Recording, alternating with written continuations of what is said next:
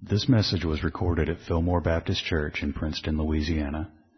Our goal is to faithfully preach the Word of God for the salvation of sinners, the strengthening of believers, and the glory of God. Please visit our website at www.fillmorebaptist.org and listen for more information at the conclusion of this message. Good morning, everybody. Good morning. Good to see y'all. If you would you turn with me to Matthew 10. 10th chapter of Matthew. We'll read from there this morning. We'll start in verse 26. Matthew 10, verse 26, and we'll read down to 39. Matthew 10, 26 through 39. Whenever you find it, would you stand?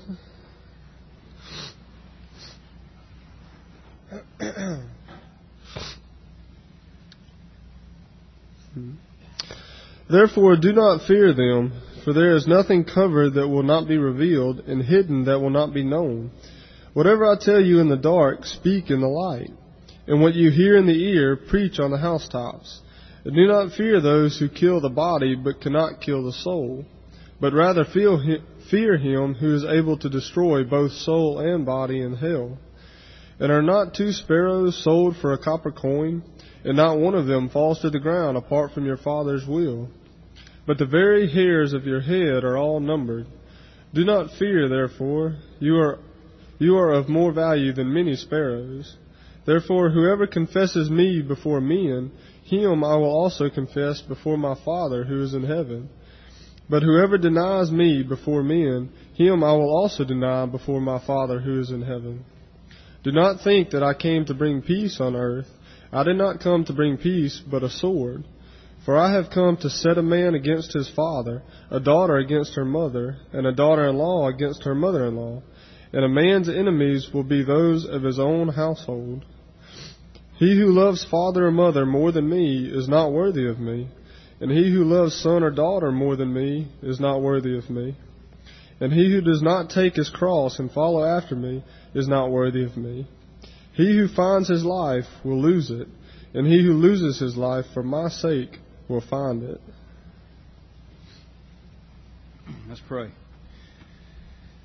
Heavenly Father, we do come this morning again in the name of Jesus.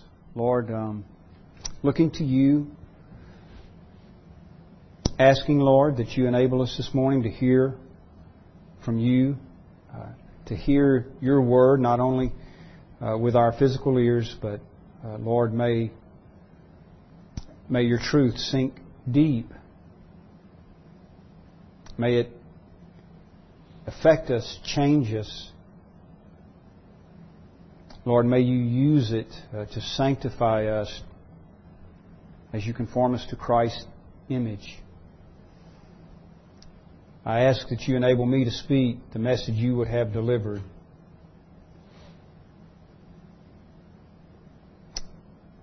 And again, enable us all to hear. Lord, may it be for your honor and glory. And we ask it in Jesus' name. Amen.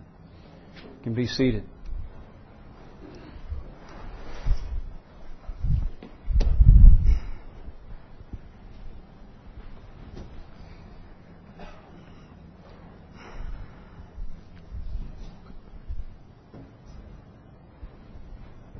All right.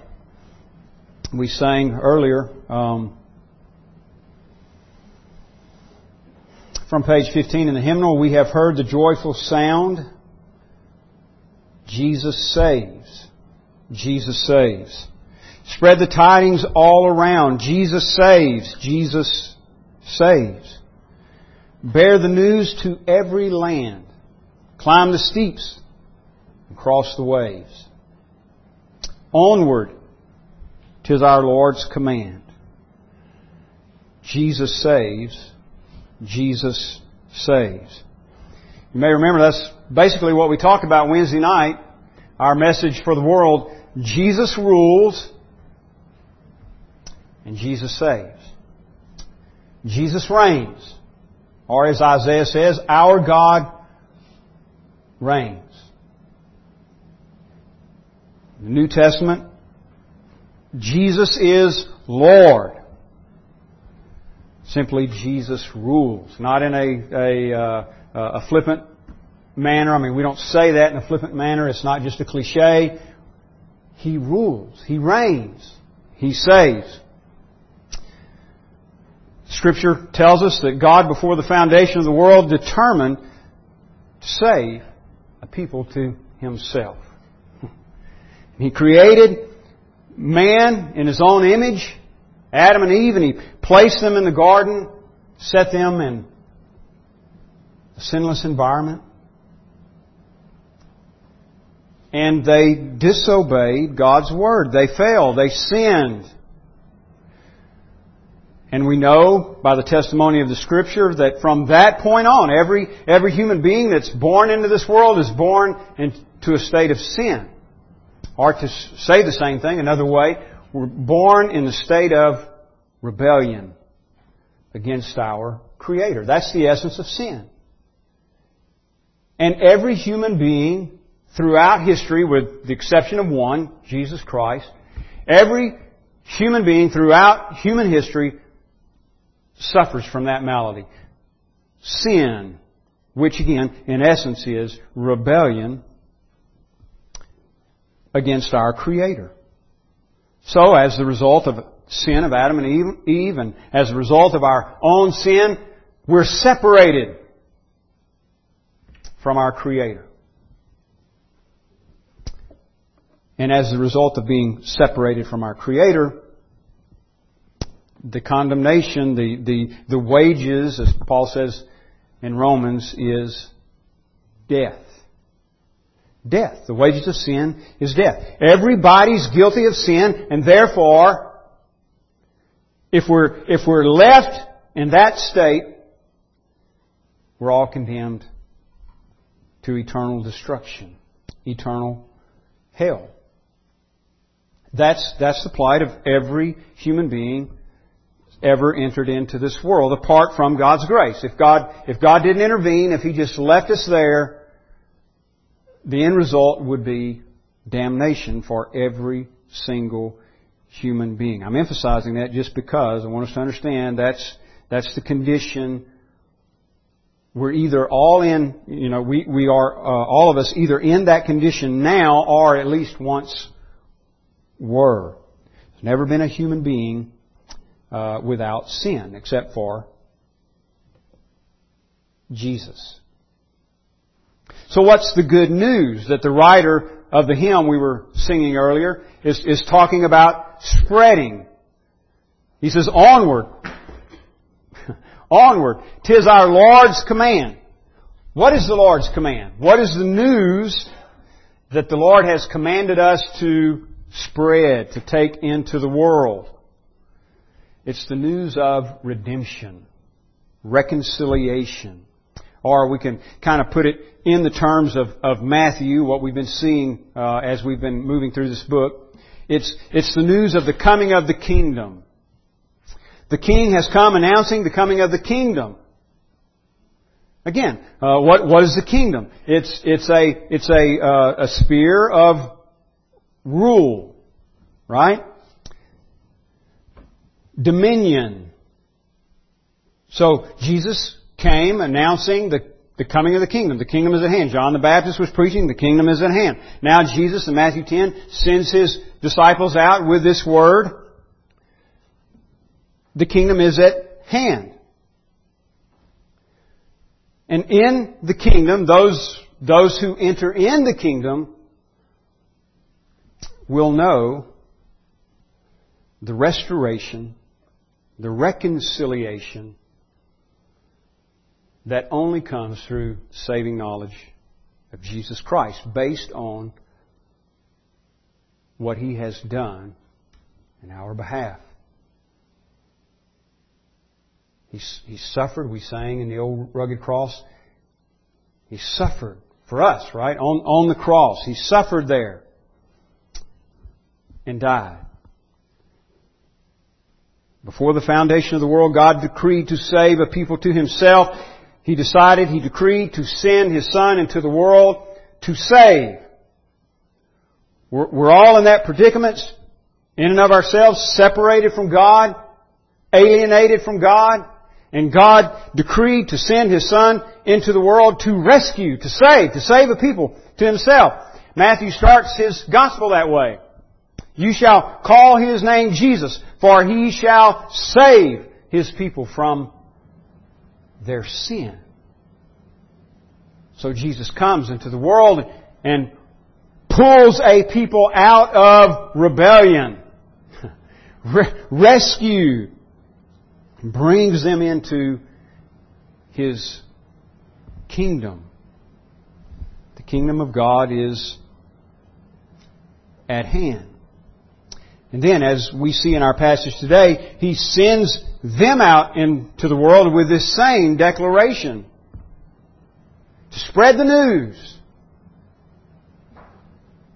The kingdom is at hand. Matter of fact, if you'll look back for just a moment to the first part of this chapter, verse 1, when He had called His 12 disciples to Him, He gave them power, authority over unclean spirits, to cast them out, and to heal all kinds of sickness, all kinds of disease. And then here Matthew lists the 12.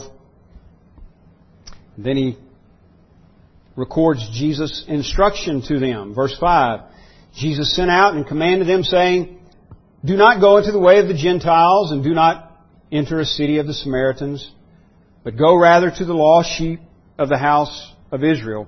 And as you go, preach or proclaim or herald, what the word means there, herald, saying, the kingdom of heaven is at hand. Heal the sick, cleanse the lepers, raise the dead, cast out demons. Freely you have received, freely give. So He sends them out with the same message. The same message that God gave to Eve following the fall, when He told her that her seed would crush the head of the serpent. The same message that God gave to Abraham when He promised Abraham descendants and said, in your seed, all the families of the earth will be blessed. The same message that He gave to David when He promised David to build him a house. David wanted to build a house for the Lord, and the Lord said, you want to build me a house? I'm going to build you a house. And your seed is going to inherit your throne and reign forever. Reign over all the nations. The same word that the psalmist proclaimed in Psalm 67 that we read earlier. God be merciful to us and bless us, and cause His face to shine upon us, that your way may be known on earth, your salvation among all nations. Let the people praise you, O God. Let all the peoples praise you. O let the nations be glad and sing for joy. He's praying, the psalmist there is praying for all the nations to experience the joy, the gladness that only comes through reconciliation, restoration with God, through the knowledge of Jesus Christ. That is, through entrance into the kingdom of God. And Jesus sends the 12 out, and He gives them this authority to preach this message and to heal the sick, to cleanse the lepers, to raise the dead, to cast out demons. That is, not only to preach the kingdom, but to demonstrate it. That is, to give a foretaste. What's the restoration like, ultimately? No more sickness. No more demonic influence. No more sin. So Jesus sends them out to do what He is doing. Preaching forgiveness of sins, restoration with God, through entrance into the kingdom, based on what He has done in His life and in His death. And He gives them authority for miraculous healings and deliverances to confirm the Word that they are preaching.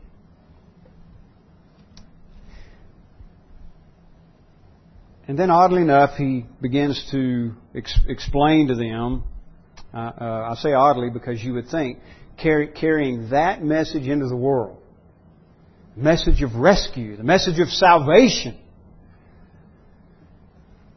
that it would be, that the response everywhere would be like what the psalmist describes in 67, that in Psalm 67, that the nations would be glad. But not so in every case. And Jesus knows they're going to meet opposition. And He prepares them for that. Verse 16, Matthew 10:16. Behold, I send you out as sheep in the midst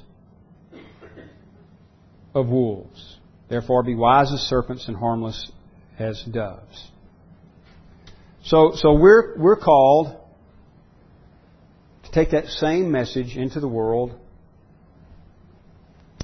The same message that is the message of this book, the meta-narrative of this book. Same message that Jesus commends to His disciples here. The message of the coming of the kingdom. The message of reconciliation with our Creator. The message of forgiveness of sins. The message of rescue from sin and death.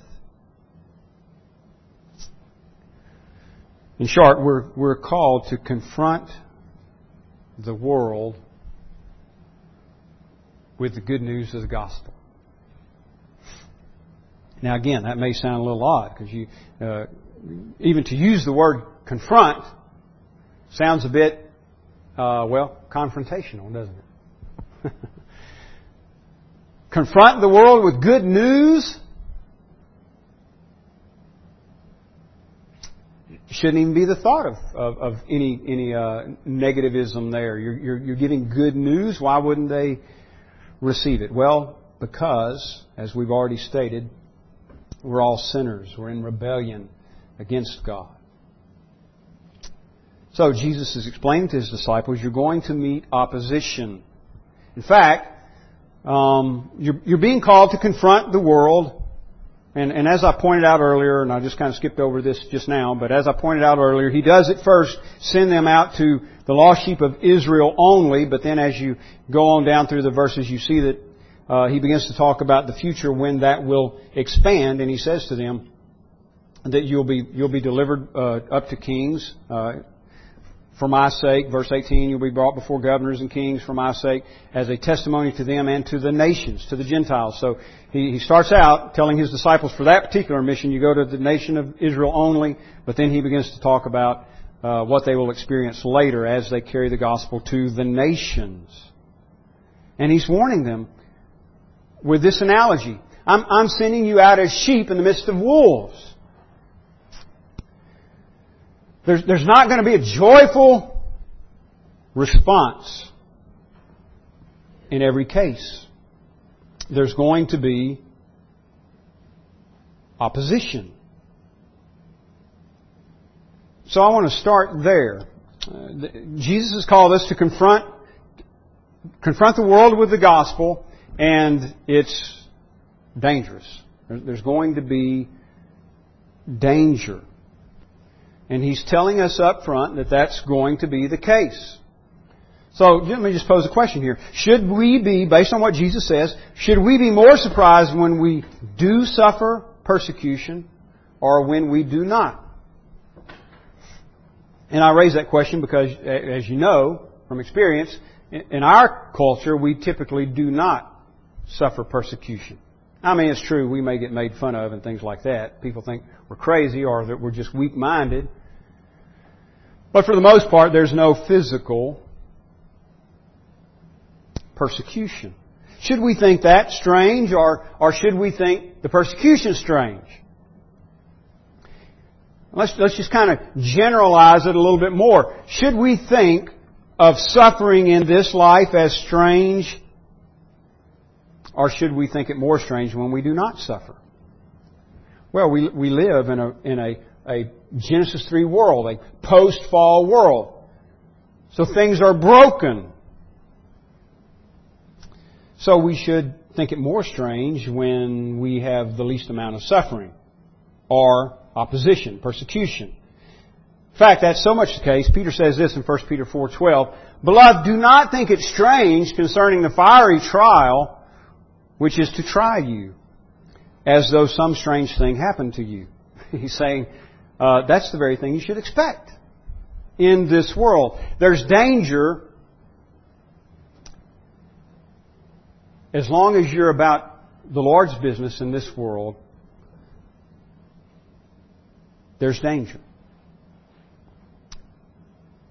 And Jesus is letting us know that, and letting us know that for a reason. Again, verse 16, "I send you out as sheep in the midst of wolves.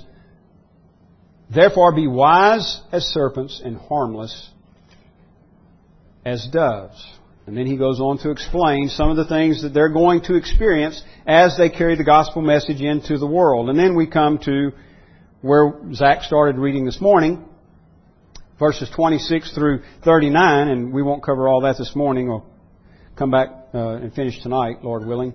But verse 26, "Therefore," now keep in mind everything we just said, sending you out with the message, the kingdom of God is near, it's at hand. Forgiveness of sin, restoration, reconciliation to God. You're taking this message to the world. Many of them are not going to like it. They're going to deliver you up to councils and scourge you in synagogues and take you before kings and governors. You're going to be persecuted. Therefore, verse 26, "Do not fear them." Therefore, do not fear them. Now, we've all heard the old saying, when you see the word therefore, what do? You look to see what the therefore is there for. And sometimes you do that and it makes perfect sense. You go, oh, okay. I look back at the last few verses and therefore, oh, okay, I see that explains it. And sometimes you do that and it doesn't immediately make sense. And I thought about this, I looked at this and I looked at this. Jesus basically says, you're going to be persecuted. You're going to suffer. Therefore, do not fear. And my initial response is, that doesn't make sense. If I'm going to suffer, if I'm going to be persecuted, it seems like I've got every reason to fear and to worry. I mean, if you told me today, when you leave here this afternoon, you're going to have a wreck, don't fear. I'd probably be driving like this, looking everywhere, stricken with fear.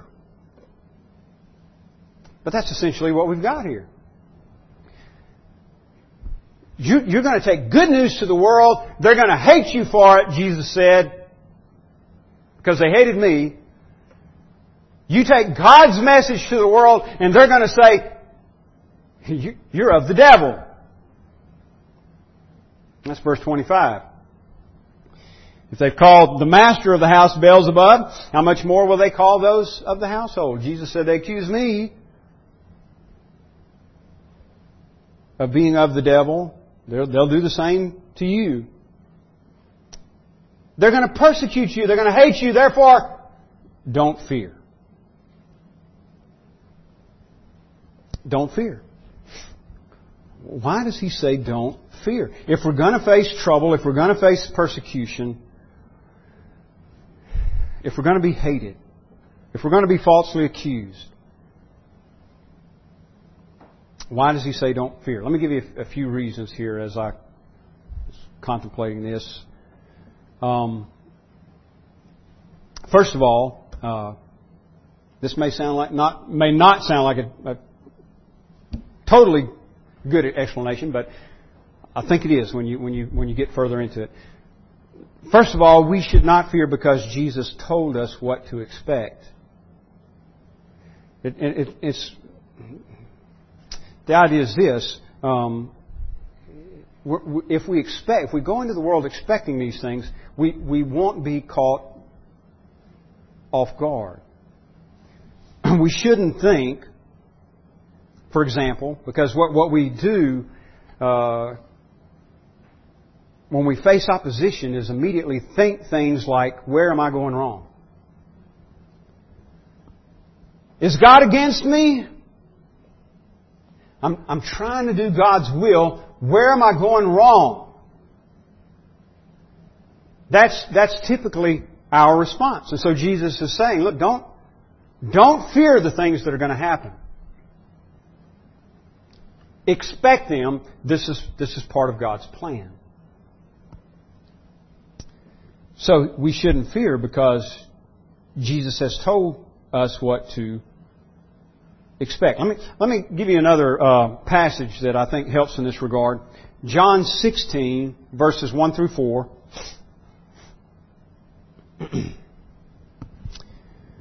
John 16, verses 1 through 4. These things I have spoken to you, that you should not be made to stumble. They will put you out of the synagogues. So he's describing the same kind of scenario here. They will put you out of the synagogues. Yes, the time is coming that whoever kills you will think that he offers God service. And these things they will do to you because they have not known the Father nor me. But these things I have told you, that when the time comes you may remember that I told you of them. So he says essentially the same thing. You're going to be persecuted. You're going to be put out of the synagogues. People are going to even go so far as to kill you thinking they're doing God's service. Now he says, I've spoken these things to you so that you should not be made to stumble. So that you won't be scandalized when it happens. So that you won't think when it happens, oh my gosh, what is going wrong? No, Jesus said, I'm letting you know now so that you won't stumble then. So when the time comes, remember, he says, that I've told you these things.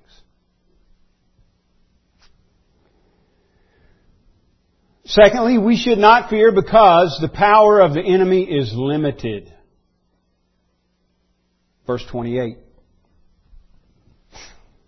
And do not fear those who kill the body but cannot kill the soul, but rather fear Him who is able to destroy both soul and body in hell. That's a potent verse. I mean, that's a powerful verse. It's one of those that kind of has an awesome, positive, and then on the other side, a negative that just almost makes you tremble, right? Let's, for a moment, and for our purposes here this morning, consider the positive side, the first part. Do not fear those who kill the body, but cannot kill the soul. Now, and then he goes on to say, fear Him who has power to cast soul and body into hell. So he's saying comparatively, there's no comparison. In other words, God's power is infinite. And when you get down to it, His sphere of rule is unlimited. He has power over body and soul so that He can kill the body and damn the soul forever. And Jesus is saying the power of man is nothing like that. It's limited. He may kill the body, but He cannot damn your soul. So He's saying, don't fear. You do God's will,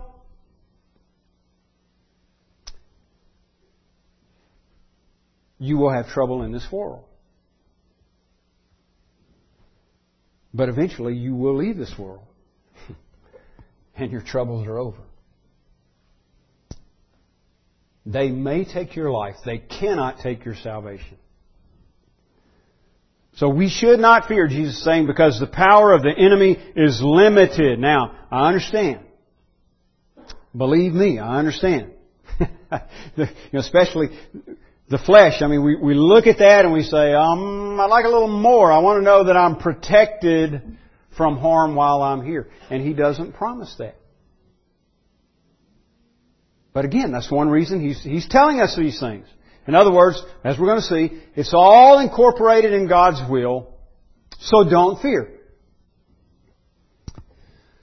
Don't fear because Jesus is telling us what to expect, and don't fear because the power of the enemy is limited. Let me give you a quote here from Charles Spurgeon.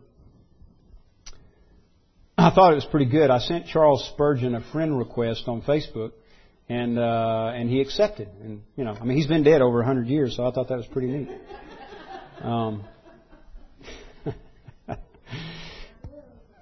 Charles Spurgeon says, quote, "A mighty argument against fear is the comparative weakness of the enemy. Men can only wound our inferior part, the body, but are unable to kill the soul. But if we disobey God, the supreme Lord of life and death has power even to destroy both parts of our being by casting them into the death and darkness of Gehenna, or hell. Let us fear the greater, and we shall not fear the less." Now, if you didn't hear any of the rest of that quote, hear that. Spurgeon says, "Let us hear the greater, and we shall not fear the less." There is no cure for the fear of man like the fear of God. Thirdly, we should not fear because God values us. Verse 29. "Are not 2 sparrows sold for a copper coin? Not one of them falls to the ground apart from your Father's will. But the very hairs of your head are all numbered. Do not fear, therefore," and there's that word therefore again, "do not fear, therefore, you are of more value than many sparrows." Now, let's think just a moment about that. Because again, on the surface, you might not be, okay, I'm more valuable than many sparrows. You might be thinking, I'm not real impressed with that.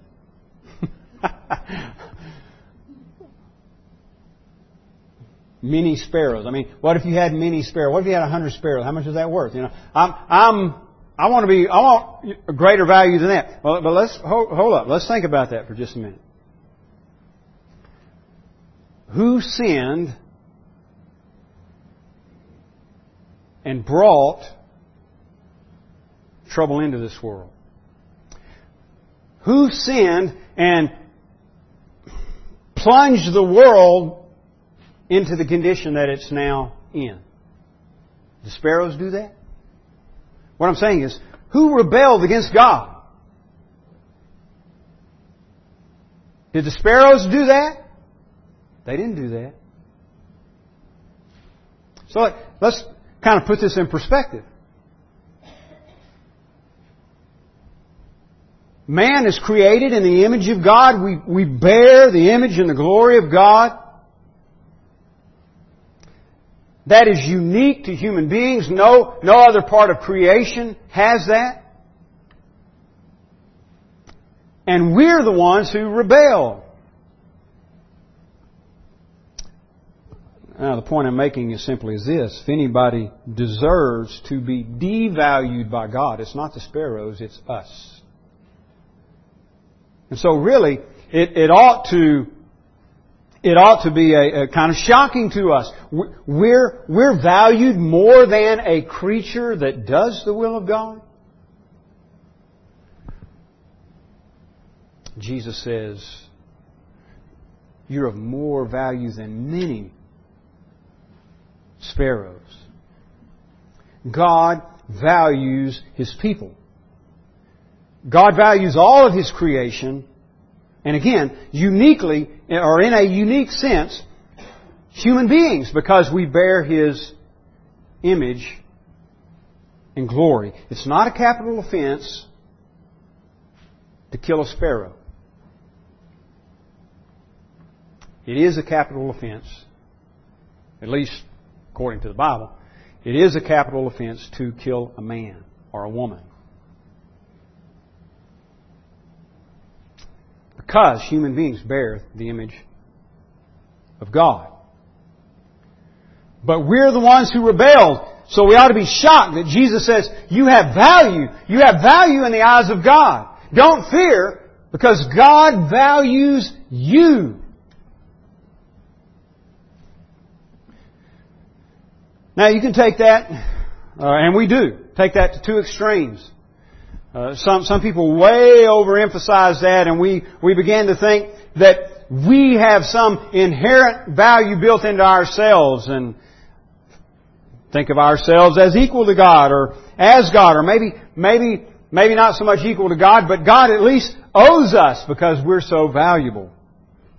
And that's not at all what I'm saying. Not at all. And the other extreme would be to say, well, you know what, because we're all sinners, we have no value in the eyes of God. Both of those views are wrong. And it's clear here. Jesus says God values you. Why? Well, I think, it's because we bear His image. It's not because of something inherent to our own personhood. Not because I'm good. It's because I'm created in His image. It's because, we can look at it this way, it's because He's placed value on us.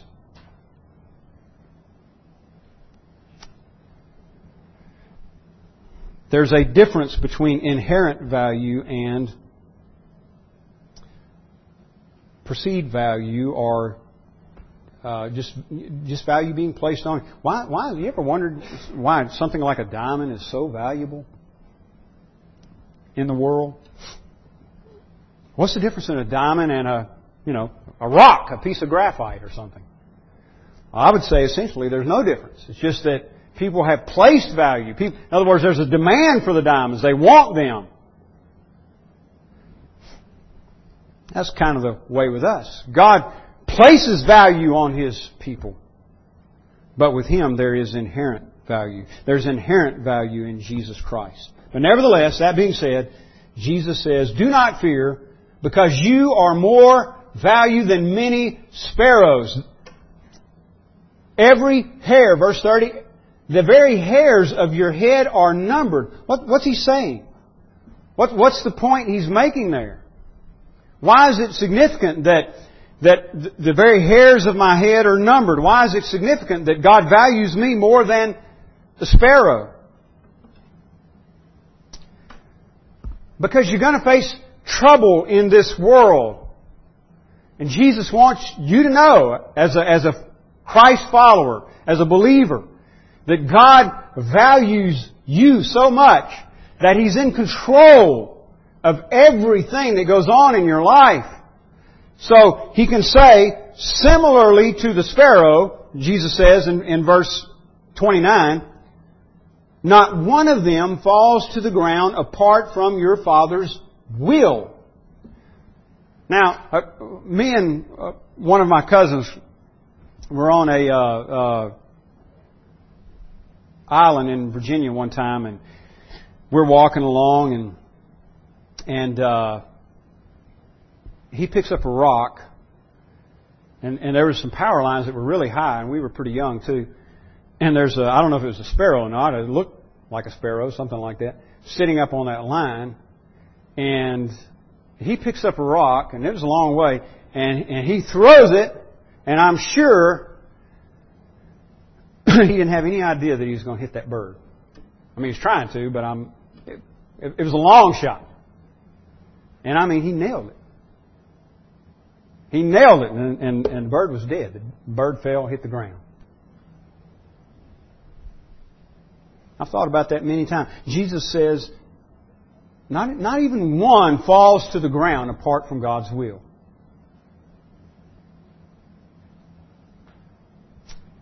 That one bird could not die unless it was God's will that it die.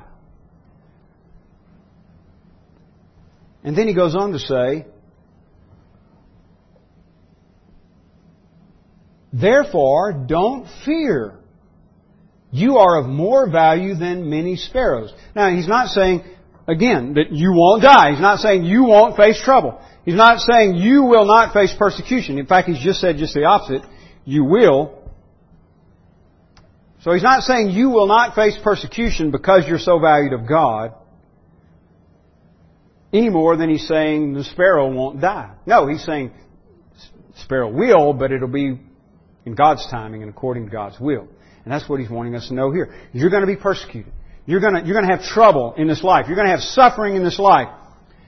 You're going to be persecuted for taking the good news to the world, but know that God is in control of every bit of it.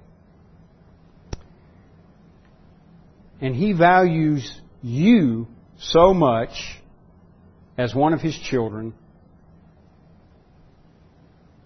that He's going to control every detail of even the persecution that you experience. So therefore, don't fear. Because though things may seem like they're out of control, they're never truly out of control. So don't fear. Don't fear. These things are coming. They are going to happen. If you take the good news of the gospel to the world, you're going to face opposition. It was true for the disciples. It's just as true for us today. You're going to be opposed, but don't fear. Jesus has told us what to expect. The power of the enemy is limited, and God values us.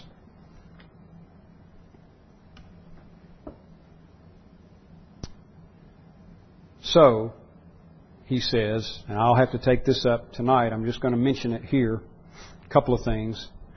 So He says in verse 26,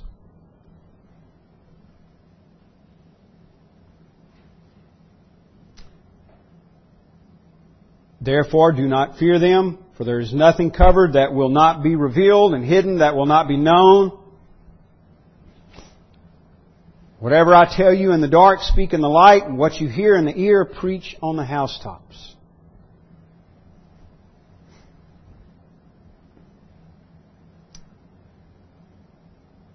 What's He saying? So, you're going to suffer. You're going to be persecuted. So, go preach. Go proclaim. You're going to take the message of the kingdom to the world, and they're going to hate you for it, and they're going to say you're of the devil.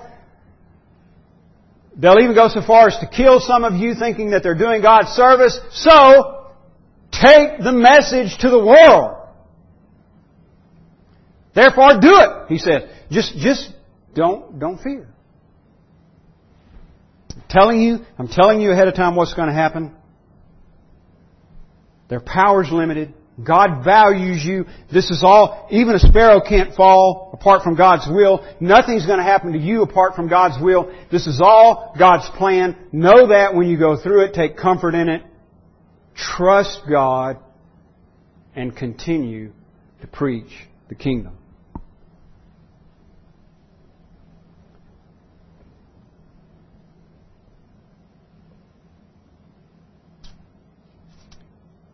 One last thing here, and then we're going to pick up these last two again, as I said tonight. Let's proclaim with boldness. And then lastly, promise of reward. Verse 32. Therefore, whoever confesses me before men, him I will also confess before my Father who is in heaven. But whoever denies me before men, him I will also deny before my Father who is in heaven. So He says, you're going to suffer persecution, but don't fear. Don't fear. God's in control. And God loves you. He values you. You will suffer persecution. John 16:33. In the world you have tribulation, but be of good cheer, Jesus said, for I have overcome the world. In the world you have tribulation, but God's in control of it. And He values you. And nothing's going to happen to you apart from His will. So take comfort in that. And don't fear what men can do, because their power, their control is limited, and God's is unlimited. Ultimately, in other words, it's all going to come out according to His plan and for His glory. So go. So go and take the gospel to the world. Face the opposition. Confront the world. Not in a confrontational manner. You don't have to go out and start arguments. But go out and spread the good news. Tell the world that Jesus rules and Jesus saves. Do it with boldness, because He cares for you, He will keep you, and because He will save more people. You do His work, success is assured. Go preach the gospel of the kingdom. And do it because there's reward for you. You may be persecuted, and you will, according to the Scripture. All those who live godly in Christ Jesus, Paul says, will suffer persecution. You'll be persecuted in this world, but in the world to come, Jesus says, I'll confess you before my Father. You confess me before men, I'll confess you before the Father. Persecution now, total restoration then. Trouble now, joy. Fullness of joy in the presence of the Lord then. So confront the world with the gospel. As we saw in Sunday school this morning, we're commanded to do it. And we owe it. We owe it to the world to take the gospel to them. Freely you have received, Jesus said. Now, freely give.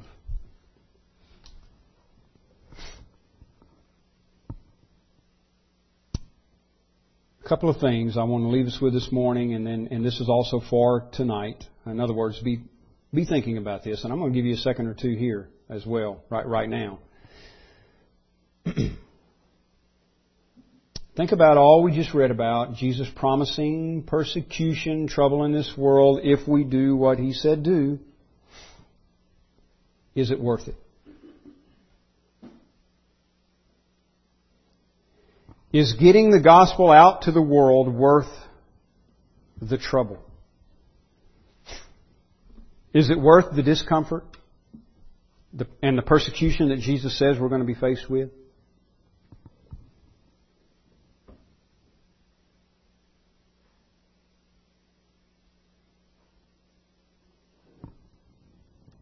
Are the people worth it?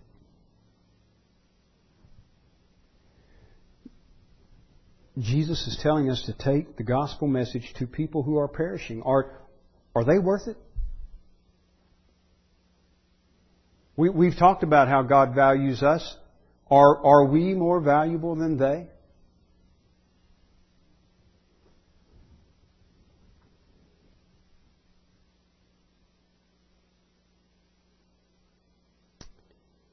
To say it another way, should we put value on lost souls?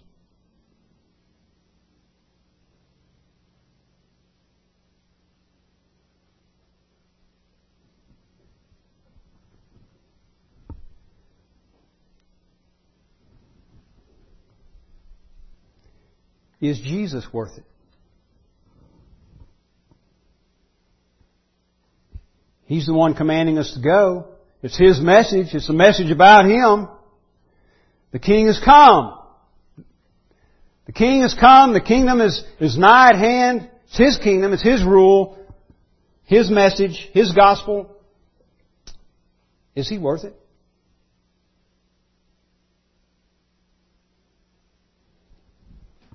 We have such a tendency, don't we, to make salvation about us. It's all about us. Jesus came to save sinners. Well, that's true. And then that seems to be the end of it for us. Well, good, I'm saved. I don't have to go to hell. That's what it's all about. It's all about me missing hell. But that's not the scriptural version of the gospel. And Jesus is saying, go for His sake, for His glory. Is He worth it? And lastly, should we put that much value on the glory of God? In other words, this is the way God has chosen to be glorified. Through building a church, through multiplication.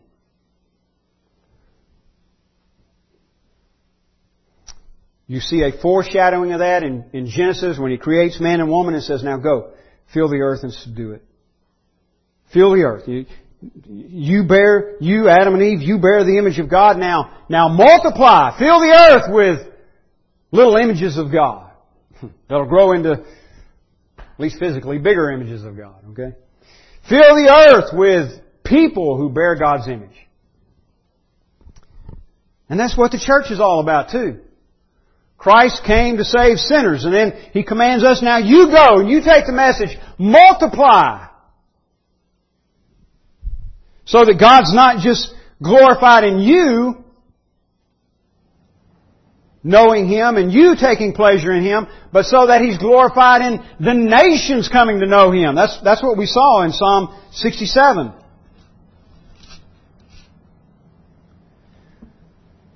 God be merciful to us and bless us, cause His face to shine upon us, that your way may be known on earth, your salvation among all nations. And so the psalmist says, let the peoples praise you. Oh God, not just me, not just my neighborhood or my church or my state, but let all the peoples praise you. In verse 4, oh, let the nations be glad and sing for joy. That's how God chose to be glorified. That we would come to know Him and love Him and worship Him and take joy in Him, and that we would get the message out to other people so that they could do the same. So I ask the question again, should we put that much value on the glory of God?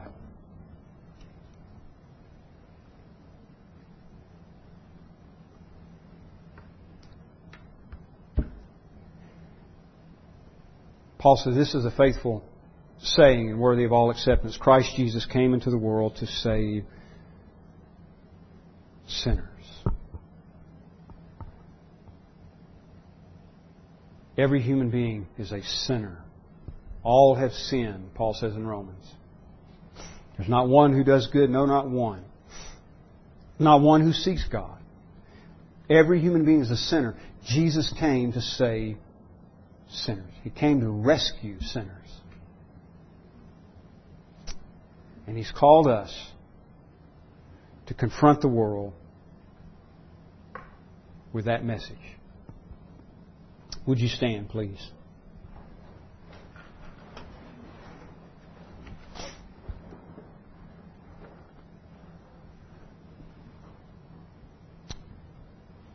We're just going to close with a word of prayer, and Lord willing, see y'all tonight, 6 p.m. tonight. Joshua, would you pray, please? This sermon is made available through the ministry of Fillmore Baptist Church in Princeton, Louisiana. Our desire is to faithfully proclaim the message of salvation which God has provided in the life, death, and resurrection of Jesus Christ our Lord. For more resources and information, please visit our website at www.fillmorebaptist.org. You may use the links there to contact us, or write us at Fillmore Baptist Church, 6304 Highway 80, Princeton, Louisiana, 71067.